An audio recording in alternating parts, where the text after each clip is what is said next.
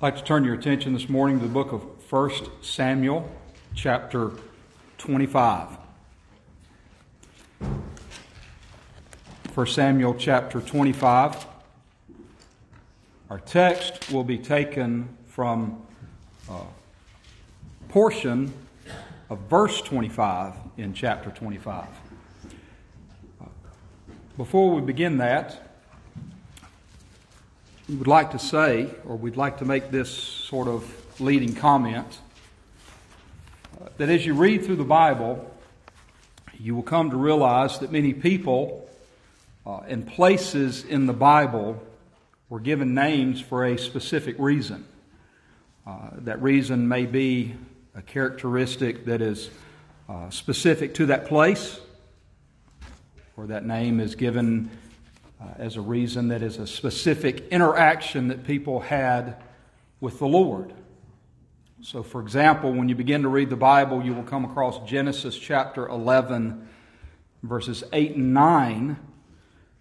Genesis 11, verse 9 says that therefore is the name of it called Babel, because the Lord there did confound the language of all the earth. Surely you know that story of the Tower of Babel.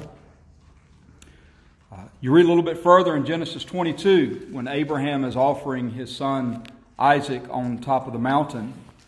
Isaac is taken down and a ram is put in its place. And it says that Abraham called the name of the place Jehovah Jireh, for in the mount of the Lord it shall be seen. In Exodus chapter 15 and verse 23, it says that when they came to Marah, they could not drink of the waters of Marah, for they were bitter. Therefore, the name of it was called Marah. Fairly obvious, right? And then you know that name Marah is a title that Naomi, in the book of Ruth, took upon herself there in Ruth chapter 1, when she returned back to the town of Bethlehem. They said, "Is not this Naomi?" And she said, "Call me not Naomi, but call me Mara. For the Lord hath dealt very bitterly with me." That's Ruth chapter 1 and verse 20. Our text this morning then is taken from 1 Samuel chapter 25 and verse 25. Wherein Abigail says to David, "Let not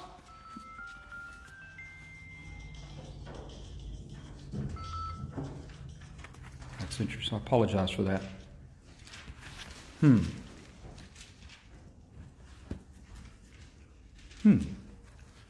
Apologize for that. 1 Samuel 25, verse 25, Abigail says to David, "Let not my Lord, I pray thee, regard this man of Belial, even Nabal, for as his name is, so is he. Nabal is his name, and folly is with him." Let's understand here a little bit some of these characters that are being introduced to us here in 1 Samuel 25.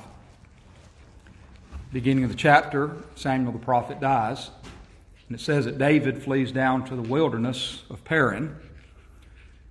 As he's down there, he will have an interaction with the shepherd men of Nabal. He will then encounter Nabal himself and Abigail, Nabal's wife. In verse 2, the Bible tells us that there was a man in Maon whose possessions were in Carmel. The man was very great, and he had 3,000 sheep and 1,000 goats. He was shearing his sheep in Carmel. Now, I don't know if I'm making too much out of this, but it is very interesting to me that we find out more about the man than the man himself when we first meet him. We find out he's great. but we find out that he's great in worldly substances, which may be the greatest thing about him. When I read that, I thought of that verse in Luke chapter 12 and verse 15, wherein the Lord himself said, "Take heed and beware of covetousness. For a man's life consisteth not in the abundance of the things which he possesseth." Evidently, Nabal is great in worldly substances and nothing more. His life simply consists of what he has and not who he is. Notice the transition that's laid out here for us. It says in verse 2, there was a man in Maon whose possessions were in Carmel, and the man was very great. And he had 3,000 sheep and 1,000 goats, and he was shearing his sheep in Carmel. Now the name of the man was Nabal. The name of his wife was Abigail. She was a woman of good understanding and of beautiful countenance. But the man was churlish and evil in his doings, and he was of the house of Caleb. What did we find out about her when the Bible introduces her to us? Her name is Abigail. She is of good understanding and a beautiful countenance. In other words, she's an intelligent person. She's beautiful on the inside, and it is reflected by her beauty on the outside. There is much more to her than what she possesses.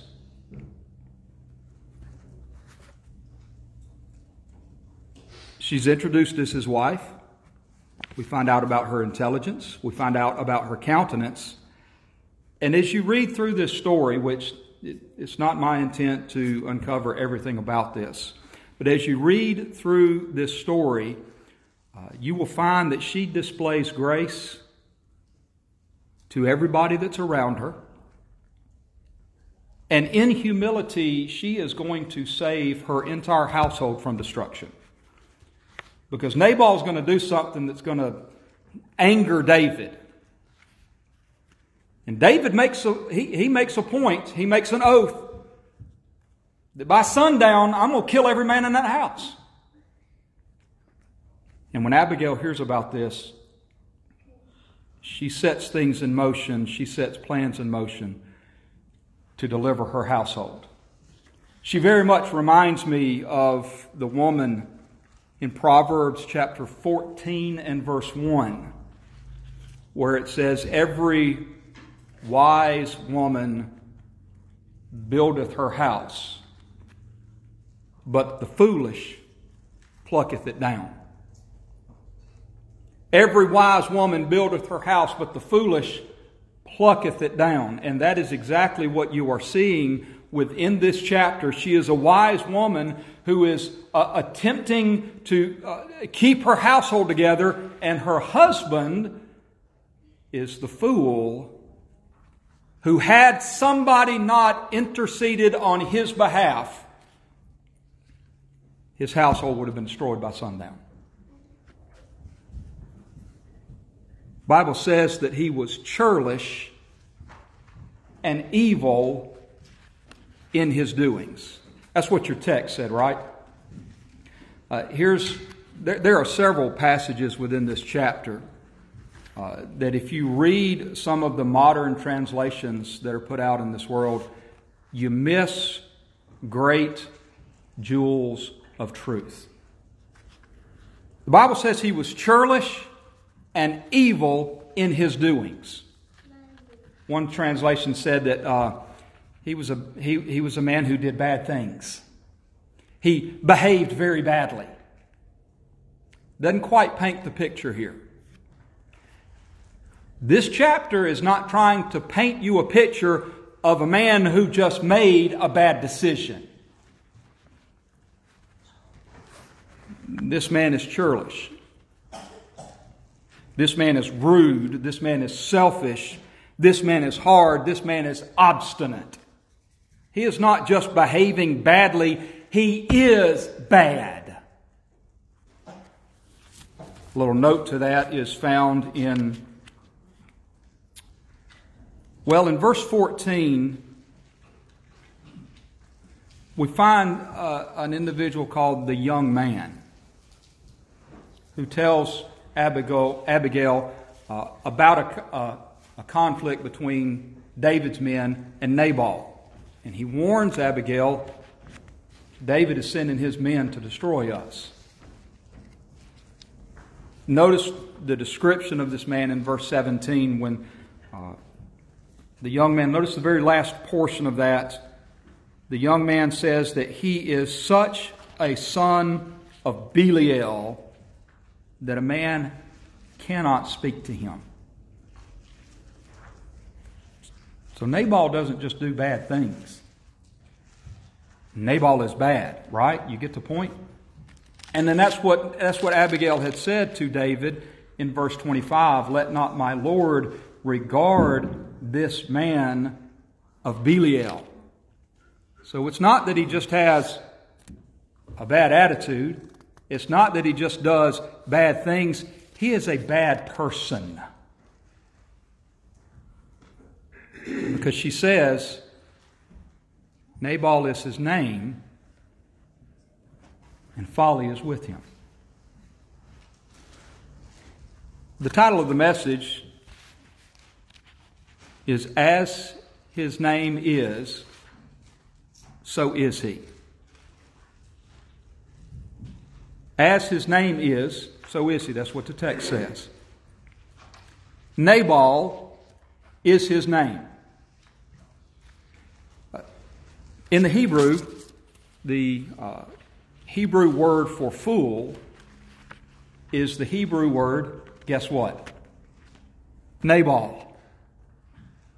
When you look it up in your Strong's Concordance, the Hebrew word, Hebrew 5037, or from the Hebrew word 5036, is the Hebrew word Nabal.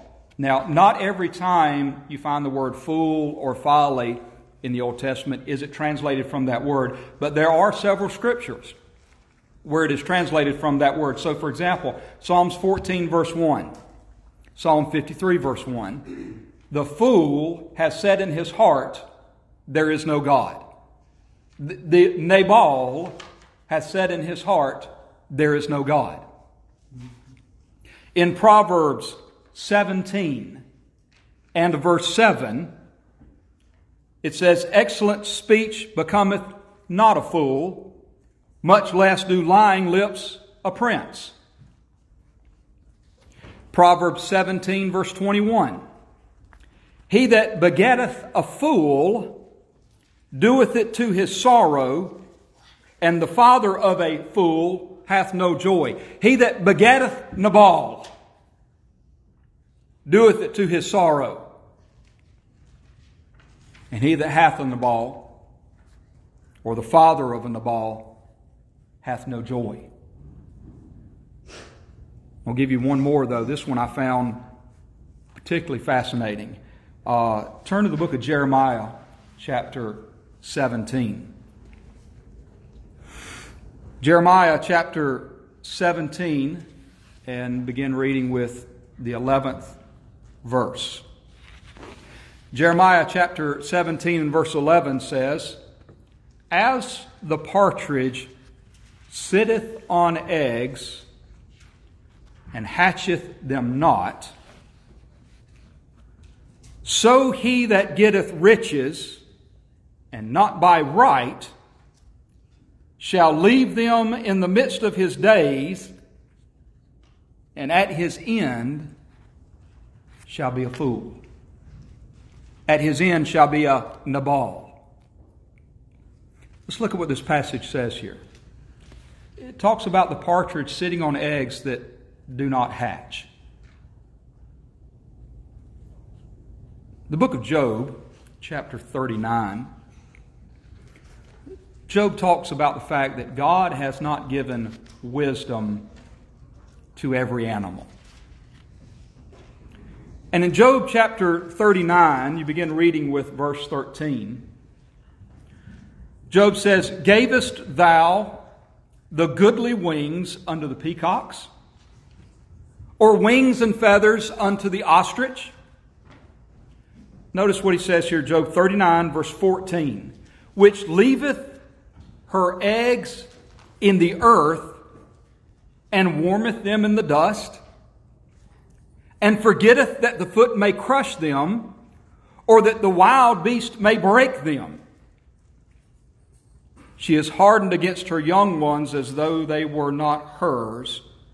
Her labor is in vain without fear."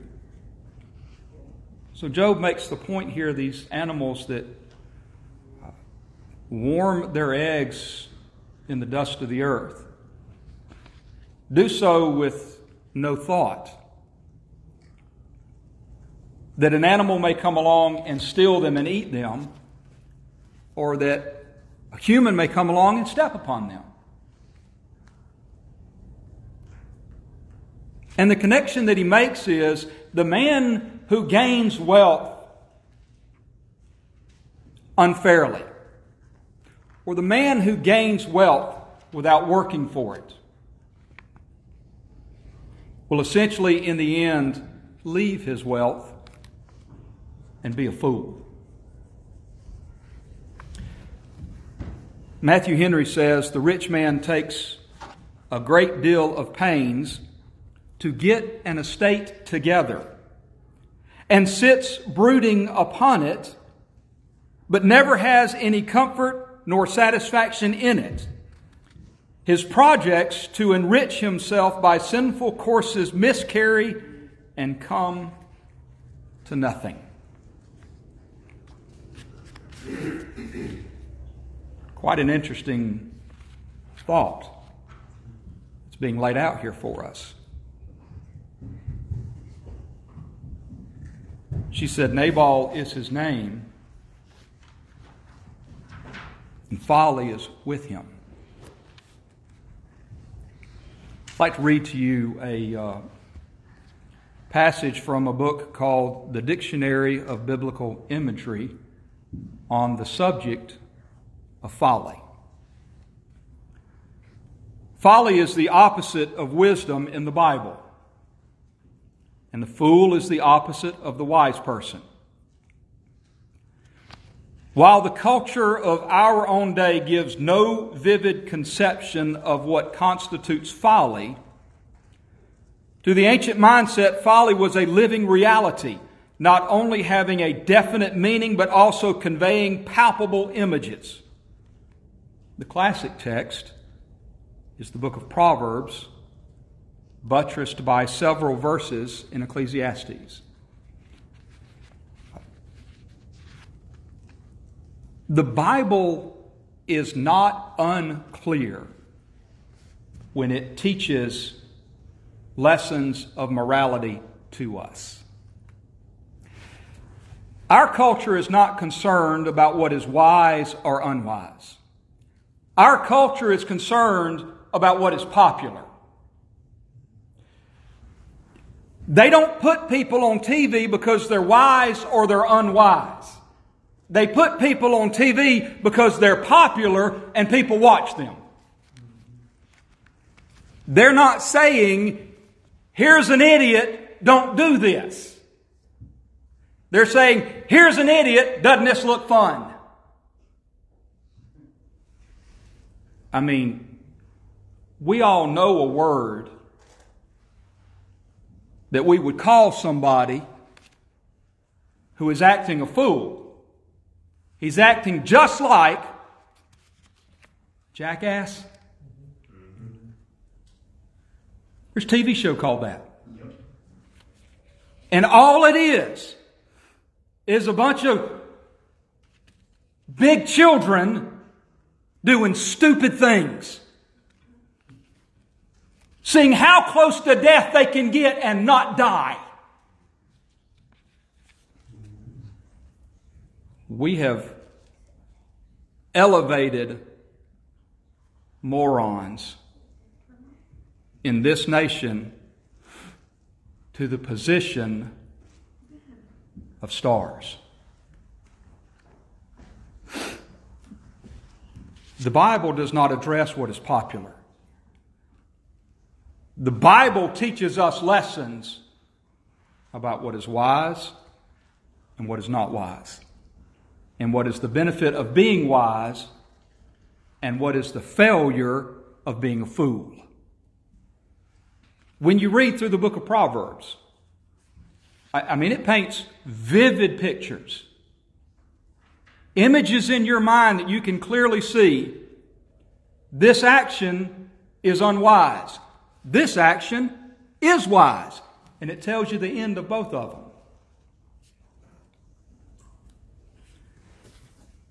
She says that Nabal is his name, and as his name is, so is he.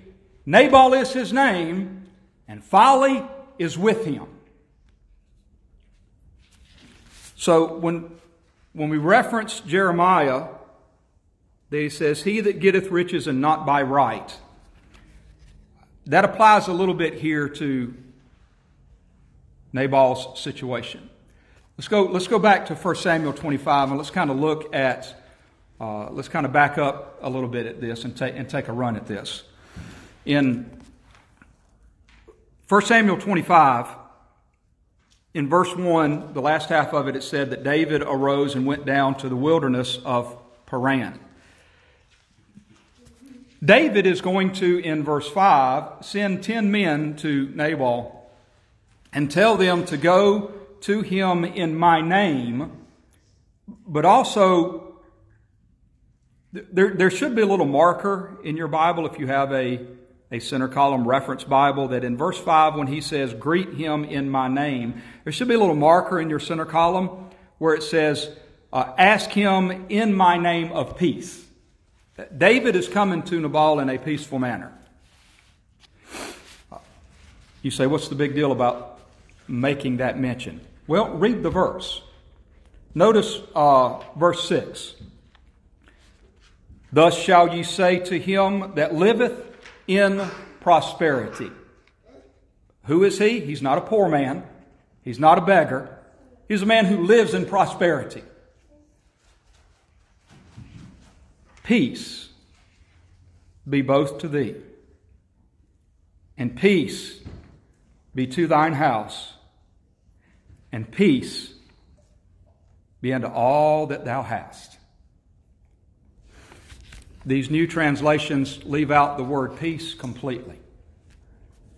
You say, well, what's the big deal about that? Remember, this is a Jew that's speaking here.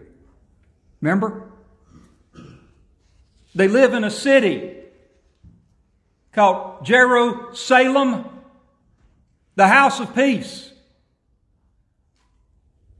This is not a flippant, these aren't flippant words that are just coming out of David's head. When you remove that from the text, you remove the authenticity of the person speaking.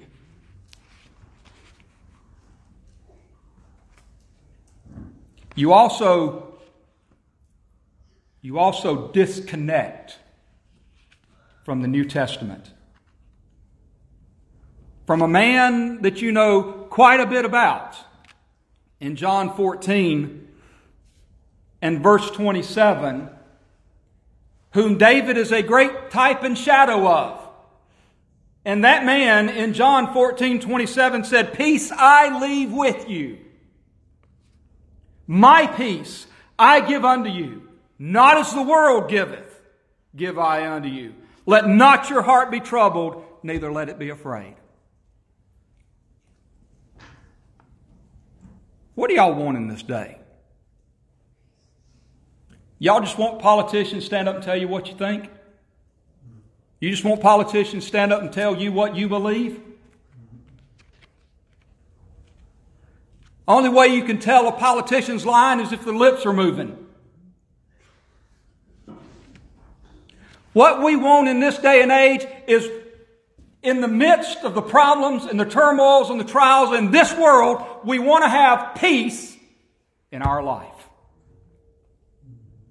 The world may burn itself to the ground. Who cares? what the world does to itself. He says, my peace I leave with you. John 16:33, he says, these things I have spoken unto you, that in me ye might have peace. In this world ye shall have tribulation, but be of good cheer. I have overcome the world. Friends, when you rewrite this book to make it popular, you miss the authenticity of it, and you shut doors to hallways of truth that people will probably never find. David says, go to Nabal in peace. David then reminds Nabal of the protection provided to his shepherds. Notice in verse 7, he says, and I have heard that thou hast shearers. Now thy shepherds, which were with us, we hurt them not, neither was there aught missing unto them, and all the while they were in Carmel. Ask thy young men, and they will show thee. And that is true. He says, ask your young men whether this statement is true. That statement is true because that's also the statement that the young man replays to Abigail in verse 14.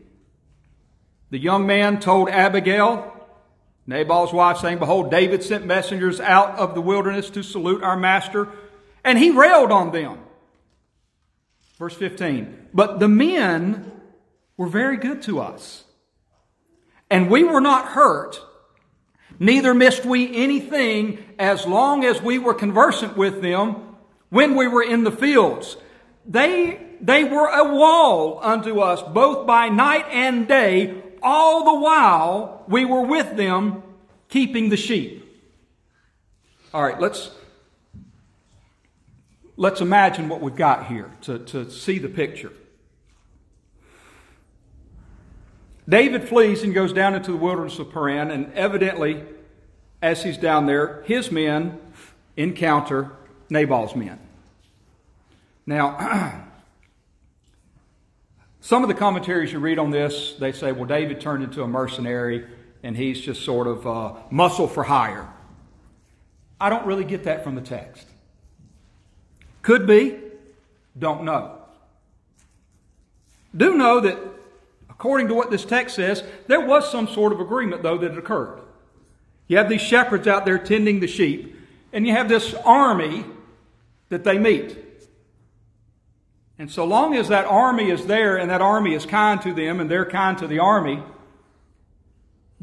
protects the shepherds and the sheep from wild beasts that would come at night and steal their animals, or other invading marauders who would come and steal their animals. They are completely protected by David's men. Can you not see that would probably contribute to Nabal's wealth? Can't you see that? He's not losing sheep. He's not losing goats. He's not losing oxen. They're just breeding and breeding and breeding and breeding. They're just growing and growing and growing. And David has said, you have what you got. In part because of us. So, we're down here at the time of the sheep shearing, and it seems to be the general consensus that this was also a festival time.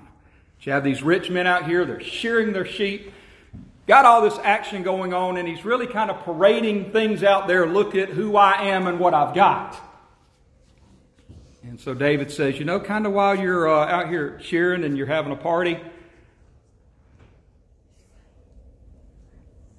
wouldn't be too much of a hard thing.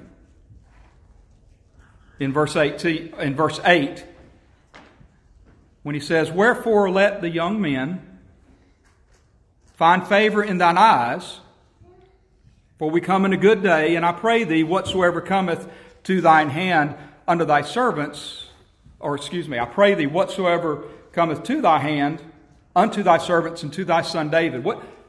Hey man, we're just asking for a little bit of food, maybe some other provisions, maybe a little barter system here.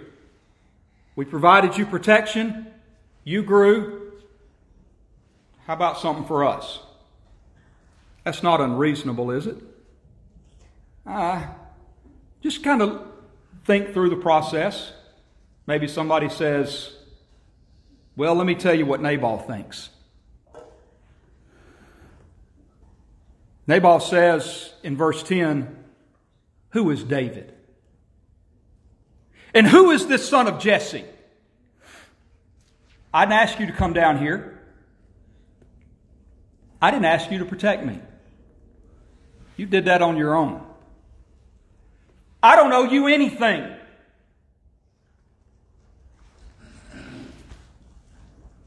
Does this sound familiar?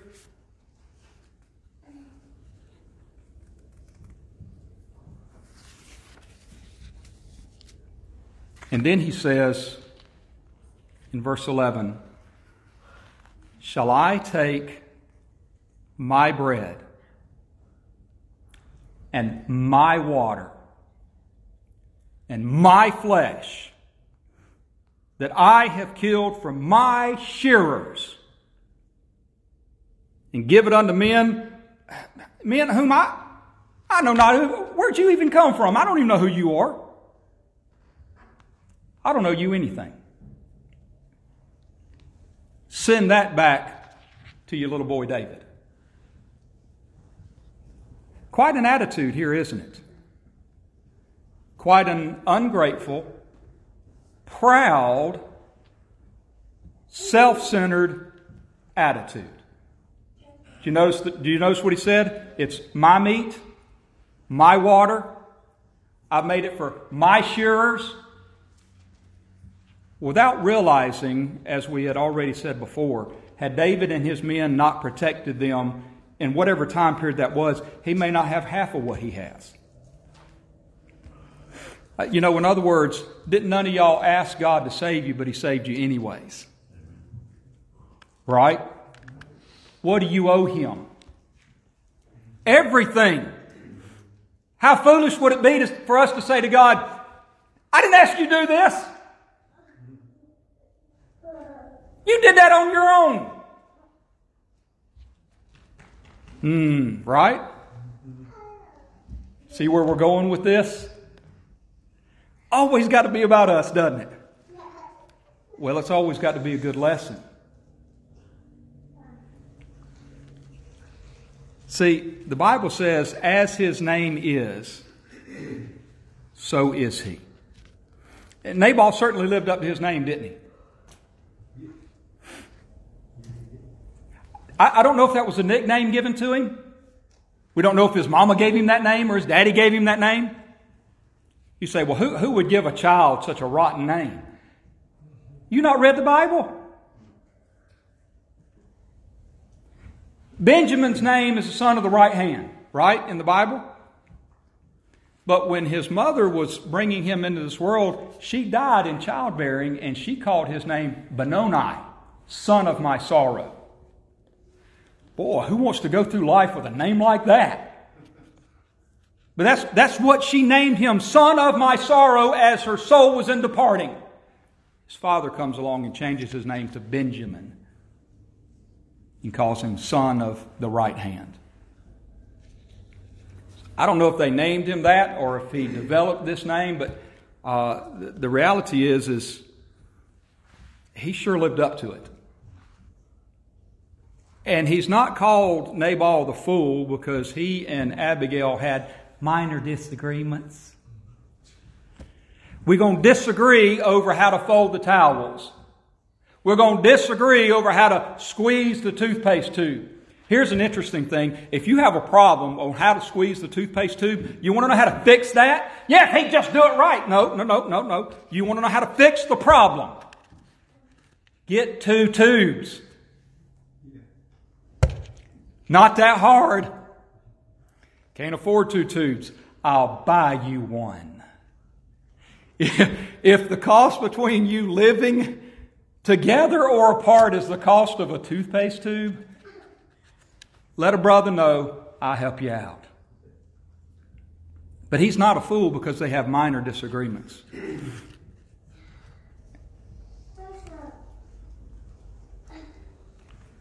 He acted the fool because he was a fool.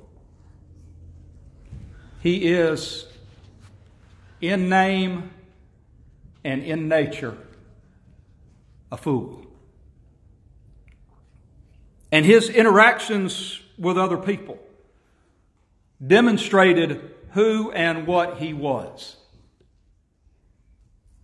His interaction with David didn't make him a fool. Oh, and by the way, he wasn't a fool because people allowed him to be a fool. He was a fool because that's who he was. Now let me ask you this. Up to this point, I may have said some ugly things. I may have said some frightening things. I may have said some unpleasant things, depending on the person you're thinking about that this applies to. But I've not said anything wrong, because we all know people that this applies to. Whether it applies to somebody you know, or whether it applies to you, that's for y'all to decide. But we all know people like this. And if we can accept that truth about a man, if we can learn this much of a lesson from such a small little man, how much more of a lesson can we learn from a man greater than him? The Bible says in Proverbs 22 and verse 1, Proverbs 22 and verse 1, the Bible says that a good name is rather to be chosen than great riches. Well, I'd like to be rich. I'd like to be a lot richer than I am. But when I die,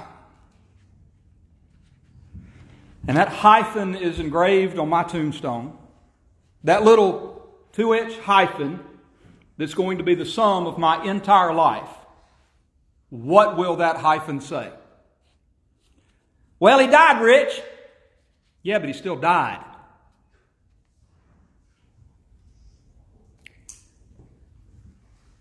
He died honest. He still died.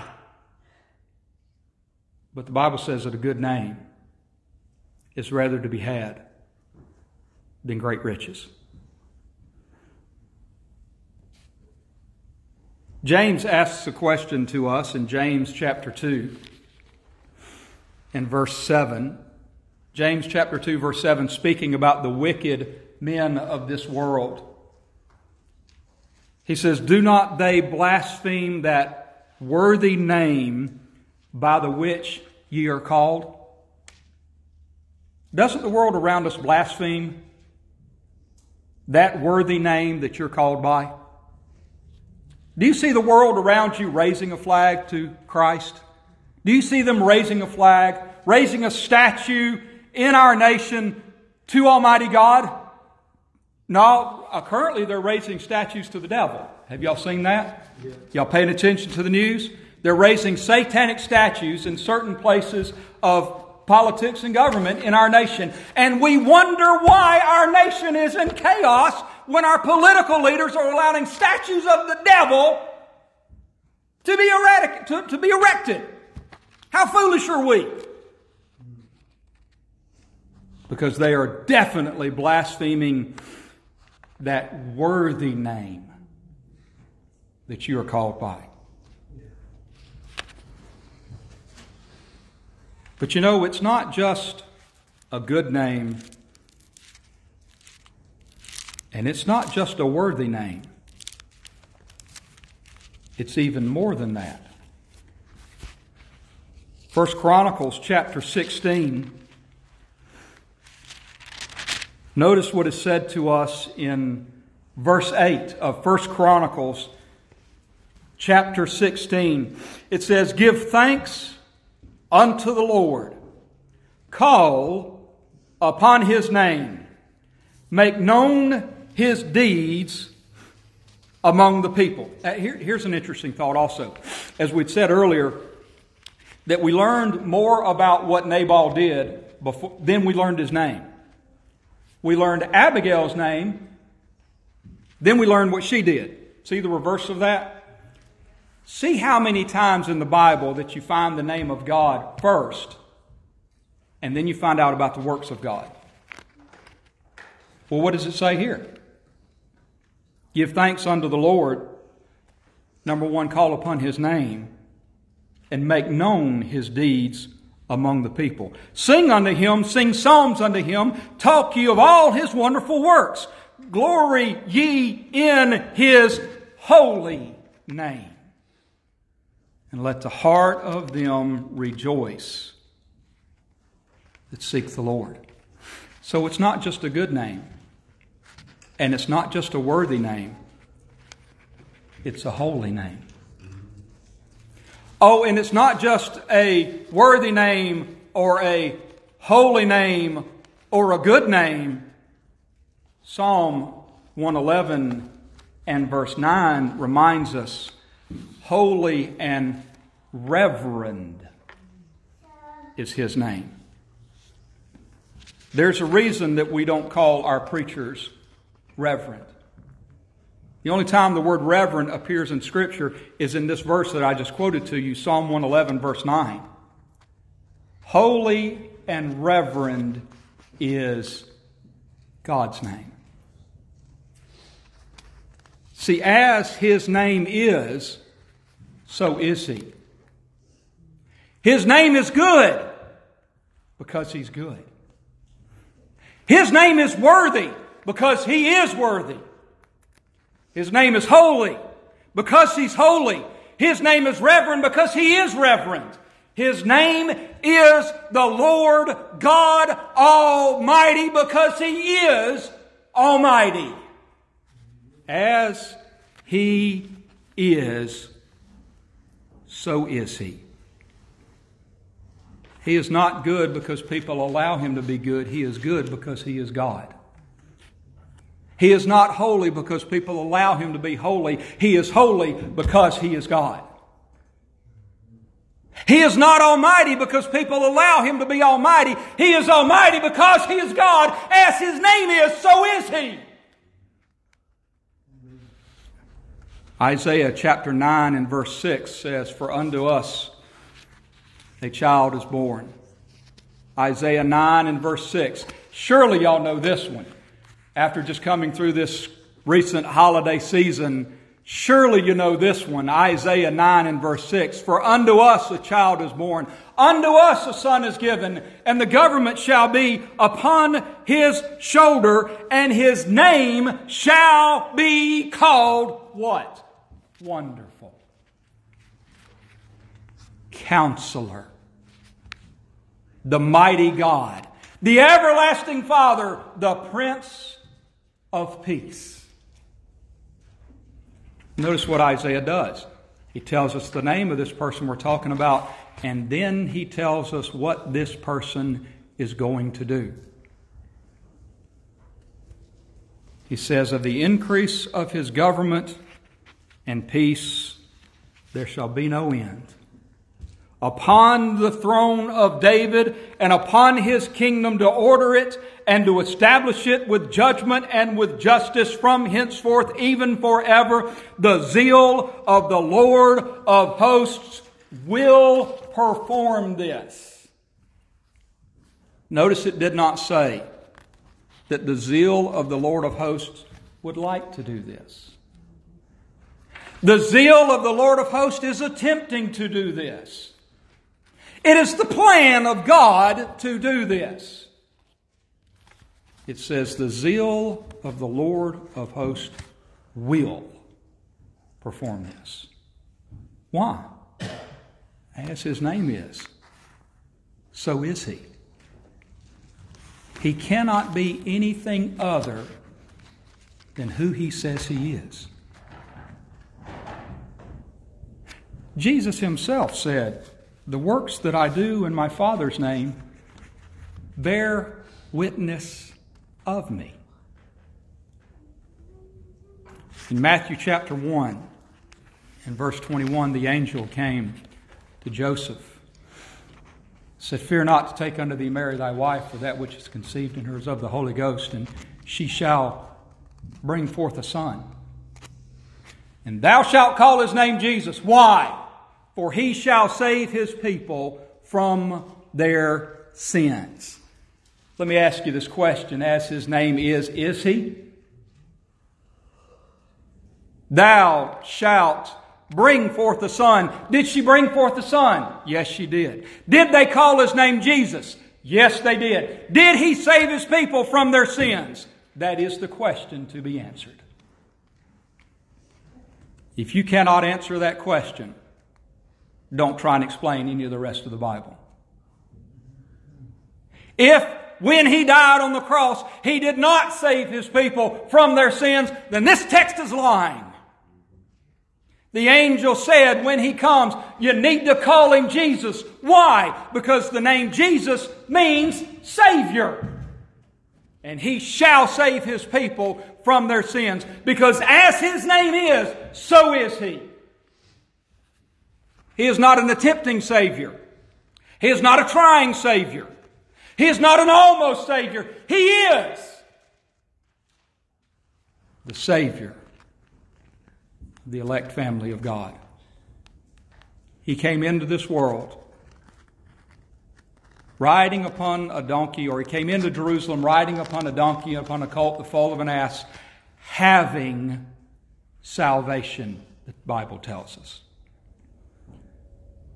He is salvation. As his name is, so is he. No wonder Paul would say in Philippians chapter 2 that God has given him a name that is above every name. No wonder Peter would say in Acts chapter 4 and verse 12 that there's no name given among men under heaven whereby we must be saved than the name of Jesus Christ. See, Nabal wasn't a fool because people let him be a fool. He was a fool because Nabal was a fool. Jesus is not a Savior because people let him save them. Jesus is the Savior because he's Jesus. He is the Savior because that was his job. He is the Savior because he's the only one that has salvation. Salvation is not in the water. Salvation is not in the church. Salvation is not in a prayer. Salvation is what God himself did in history past all by himself when he invaded this old wretched world and went to the cross and rose again 3 days later for your justification. That is your salvation. Not you raising a hand at an altar call. Not you getting happy. By the way, have you noticed how the world around us has sort of the tendency to turn false religion loose and on its head? What are we arguing about nowadays in the public square? Lots of things, preacher. You paying attention? Yes, but let's narrow it down to at least one thing. What are we arguing about nowadays? Pronouns, how people identify, whether they feel like a woman or not. It won't equal rights for women, but can't tell me what a woman is. Don't make no sense to me. But if you'll just make up in your mind and decide to identify, you can be a woman. Or if you just make it up in your mind, kind of confused in your head, and you want to think you're a man, you can identify as a man. Or if you want to identify as a polar bear or a wildcat or a Mississippi raccoon or a porcupine, doesn't matter what it is, just make it up in your mind. You decide. But it's ridiculous, isn't it? It's ridiculous, isn't it? We listen to these people argue, we listen to these people talk, and it takes you about 30 seconds to realize this person has no idea what they're talking about. Kind of reminds you of that woman over there in the book of Proverbs where it says a foolish woman is clamorous. You know what the word clamorous means? The word clamorous means repeating over and over words with yelling and nothing to it. So, you go down to the little pride rally or you go down to the little abortion rally and say, what does abortion mean to you? My body, my choice, my body, my choice, my body, my choice. I mean, I've seen these people out there. They look like fools. No kidding. But what are they doing? Yelling over and over things that really don't matter. Because they're clamorous.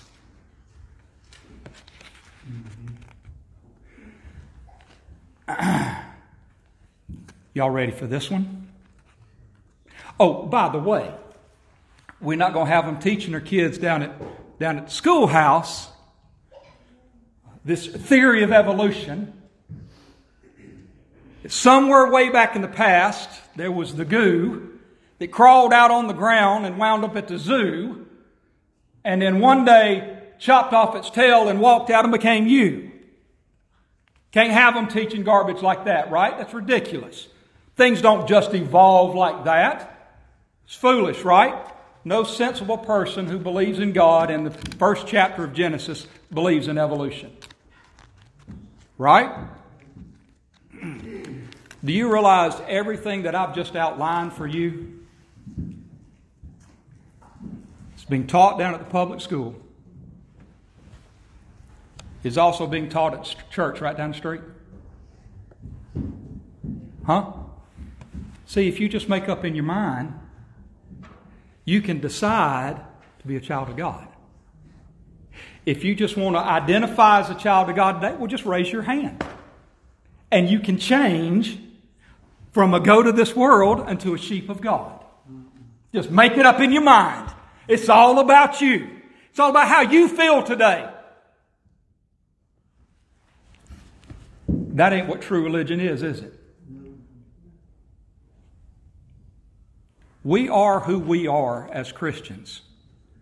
Not because we have made it up in our mind to be a Christian, but because God has put it in our hearts to love Him. Amen. We love Him because He first loved us. 1 John. See, Nabal was a fool because by his nature he was a fool. Jesus Christ is the Savior because by His nature He's the Savior. You and I are children of God because by the new implanted righteousness of Jesus Christ, we belong to Him. Not because of what we have done, but because of the new birth that He has put in us. As His name is, so is He. My friends, if God has called you by your name and called you by His name too, don't forget there's text in the Bible that says He has called you by His name. Then you know who you belong to? You belong to Him. Now, you may not feel like it. And there are some days that are better than others, right? There are some days where we feel closer to the Lord than at other times. But Paul reminds us when he spoke to Timothy, he says, if we believe not, He abideth faithful. He cannot deny Himself.